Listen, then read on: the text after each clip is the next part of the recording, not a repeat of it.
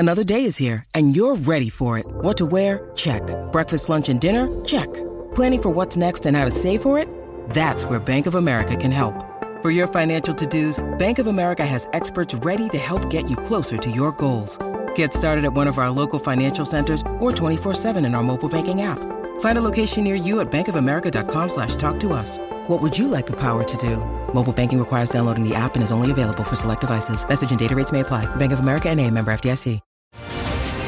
For Australian made, it's important to buy Australian right now. Look for the logo and be sure it's Aussie.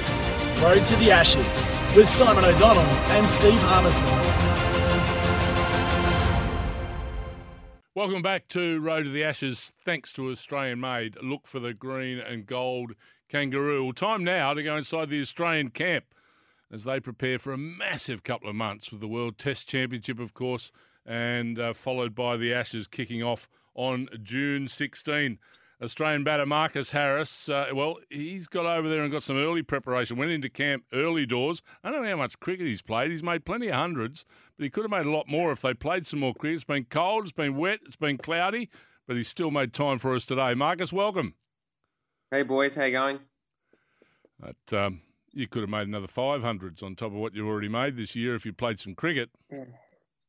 Yeah, it's a bit hard to bat in flippers, so had to try and make the best of it. But no, like I just said to Harmy before off air, we lost a lot of cricket, but fortunately in the last couple of weeks the weather's really turned around and was able to have a good hit out a couple of weeks ago. So yeah, everything feels pretty good coming into the next couple of weeks. Mate, before I let Harmy at you, you've gone into camp in the last day or so over in the UK. Where is camp? I just watched some vision last night. I assume you're not in London anywhere. You're in one of the counties somewhere? Yeah, we all joined up on Saturday. We're in Liverpool at a golf course called Formby Hall. So we've played golf for the last 3 or 4 days just so the boys could get acclimatised, and we had a few team meetings and stuff like that. So it's been really good. I think some blokes have probably played 5 or 6 rounds of golf. So I'm not sure. Harmy will know definitely, but up north in England, it doesn't get dark till 10 o'clock. So I think we finished our round last night about 8:15, which was pretty cool.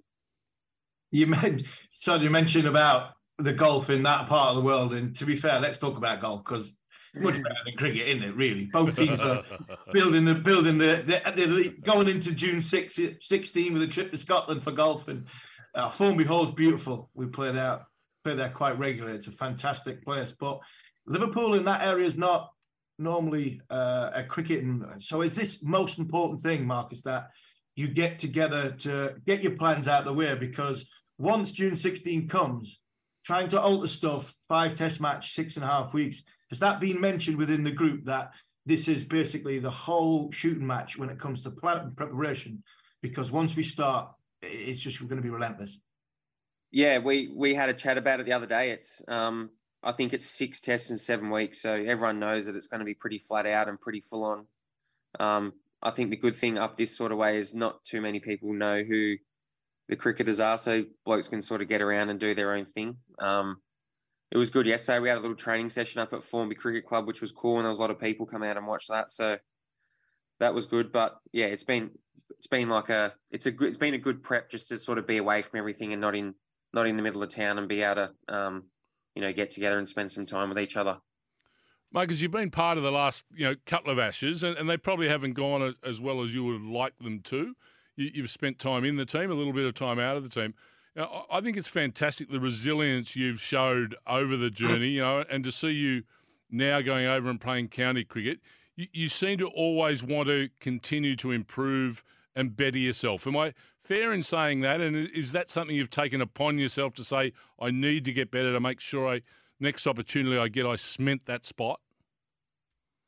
Yeah, I think so. I think it's just the way I was brought up as a young kid, from my mum and dad, and especially dad, was just to you never give up. You just keep having a crack. And I think if you do the right things often enough and for long enough, that you'll get the opportunity. So I know I've spoken about it before, but I remember in 2019, I was really disappointed after that series, but I wasn't. The first thing I thought after that is I need to get back over and play county cricket and try and prepare myself as best I can to give myself the best opportunity I can. So yeah, like I said, I just like having a crack, and I feel like, if you keep doing the right thing for long enough, things will turn around. But I've really enjoyed playing over in England, and it sort of gives you good confidence as a player that where you can come to somewhere where you struggled before, but then find a way to succeed. I think it helps you grow as a player as well. So hopefully that gives me the best preparation should I get an opportunity at some stage.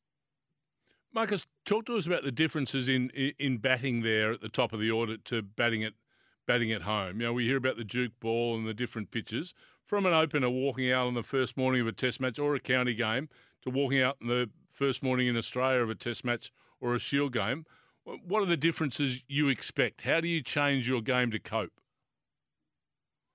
Well, it's always going to swing over in England with the Duke ball. And then the amount of movement off the seam is probably, more precise than what it is with the Kookaburra. So that's the main thing. But I think as an opening batter, it's pretty simple. You're just trying to play the ball late. I know when I first came over to play county cricket, I kept sort of like chopping the ball onto the stumps because I was playing too far in front of my body, just not used to the slower wickets. So it's just little things like that. I think if you listen to Bucky Rogers talk, he speaks about sort of defending straight and scoring square. So just little things like that, giving yourself a bit more time, assessing conditions, and it's a great place to bat England once you get in. But you're gonna have some days where you're gonna struggle a little bit. But and then with the Duke ball, the bigger seam on it tends to always nip around a little bit. So probably just have to be a bit more precise with your batting, I'd say, than what you do with the Kookaburra ball. And Marcus, in your preparation, it's been a good preparation. Couple of hundreds. You've played against some decent bowling attacks. It seems as though you've had the perfect preparation going into this Test series, because one of the first games you got all 4 days washed out at Yorkshire. You got acclimatised to being in England, and then you've come up against Sussex, which is a decent bowling attack. Glamorgan's not a bad bowling attack, and then you got 100 against my team, Durham, and that Durham bowling attack. That's a good bowling. That's as good a bowling attack you'll get in the second division. Is that the perfect preparation going into what is going to be this tour? Yeah, it has been, Harmy. I remember last year, I reckon by this time of the season, I feel like I'd fielded 5 million overs. And now I think this year, fortunately, with the rain a little bit, we haven't spent too much time outside in the dirt. So, it's been a good challenge. Yeah, that Durham attack was a really good attack, especially in Division 2. They're definitely not a Division 2 side. They're a bit better than that. So that was good. But just like I said, it's been good to be able to have 3 years of county cricket under my belt. Just, going into this series especially, but just to be able to be over here and be playing all the time. And I love playing over here. So it's been enjoyable and it's been good for my cricket. Marcus, how do you guys mentally approach the two challenges ahead? One being the World Test Championship and then the Ashes. So, I mean, how do you stop thinking ahead to June 16 and stay focused on what is such an important game coming up at the Oval in the next few days? Yeah, it can be hard to separate them a bit with them being so close together, but, we'll start training tomorrow. So all of our prep in the next week or so will be all about the India test, and then we'll worry about the Ashes after that. So I think with it being such a big test, I think you probably argue England playing against Ireland, they're probably looking to us a bit more than what they are looking at Ireland, whereas we got such a big test match with the final against India. That's our main focus. So, and it'll be a great reward for the team to be able to win that test championship, just for a sustained good period of cricket over the last 2 years. So that's the main goal of the team. And then, we start the Ashes after that. And Marcus, do you look at what England have selected for the Ireland Test match and go, well, we know, you probably knew that Anderson, Robinson and Wood was going to be in that first Ashes Test match. But is it now, as a team, do you start having one eye on it? Or is it just we mentioned total focus on India, but does that concrete sort of selection, now we can start planning that Anderson, Robinson and Wood are probably going to play in the first Test match. Now they've picked Tongue, he's probably going to play at some point. So he's looking for a lot of footage of Josh Tongue to sort of get your mind and brain ready just in case you have to come up against him. Yeah, I think we know that they're going to have probably 4, 5 or 6 bowlers that they can go to that we've all would have played against. So there won't be any surprise come that first test against us, whatever combination they go with. And then a few of us have been fortunate enough to play against Josh Tongue this year in county cricket. So we'll have a bit of a reference point for that for if he happens to play against us. So we know they got a lot of good bowlers, and especially in their conditions. So, but we'll be prepared for whatever they throw at us. So you got a nickname, Josh Tongue, Marcus? I don't know. I don't know him. Didn't hear him refer to him, wagging or offal or no, I don't know. Tripe or I anything like that. With Tonguey. I think it was just Tonguey. I've taken the. What did you make of him, Marcus? What did you make of him? Because not many. I thought we've seen nothing of him. Not many people have seen anything of him. Yeah, he was. I've heard his name, but I'd never seen him bowl before. And we played him on Worcester on not a great wicket, and he definitely has good pace about him. Tall, bit of bounce. Generally went across the left-hander, but he could bring it back in. So he looks like a decent package. It feels like England are starting to build up a fair few good sort of young bowlers that have got good pace about them. So there's obviously blokes like Braden Carse at Durham as well, and Potsy. So they've got a few to pick from. Are we going to have a full array of fast bowlers to pick from? Josh Hazlewood, I saw him bowling at practice yesterday. He looked fine to me. Does he look fine to you, Marcus? Yeah, they all bowled really well yesterday at training. So I think they all look good. And then Hoff was smacking drives about 300 metres on the golf course yesterday. So I reckon his side's all right. So, I think we should have a full array to pick from, hopefully. The Ashes, compare it to a South African tour of Australia, which is only just gone by. Why does it hold such high esteem amongst the players that take part in Ashes series? Oh, I think it's the history of it, and growing up as a young kid in Australia, the first thing you're taught anything about cricket is Australia versus England. So I can still remember the first big prominent series for me was that 2005 series, and watching that, and it's what dreams are made of for every single kid. So, and then just the history of the whole thing. So, and then once you're apart, it's such an amazing atmosphere, especially over here. I know it's great at home, but in England on the smaller grounds with the big crowds and just the way that the game's played and the competition, it's the biggest thing we can play. And I know some people are speaking about the Border Gavaskar Trophy being close, but in my opinion, I don't think it is. I think this is the pinnacle for especially Australians and English cricketers. So it's just great to be a part of, and to be over and in the middle of it in England's great. And what are your hopes and aspirations of I think I see this on TalkSport on the Cricket Collective. If Marcus Harris was to look into the crystal ball and thought this is the grand plan for my 6 weeks, what would it be at the end other than holding the Ashes aloft? Oh, just hopefully to be I think what I said to you then, Harmy, was just to be a part of the team and hopefully play a part in some way, shape or form and helping us win the series. So just doing the right thing all the time. If you're not playing, being a good squad member, then if you're playing, just contributing in one way or another. So that's what my goal is. And yeah, like I said, hopefully in 6 weeks we can be holding the trophy up.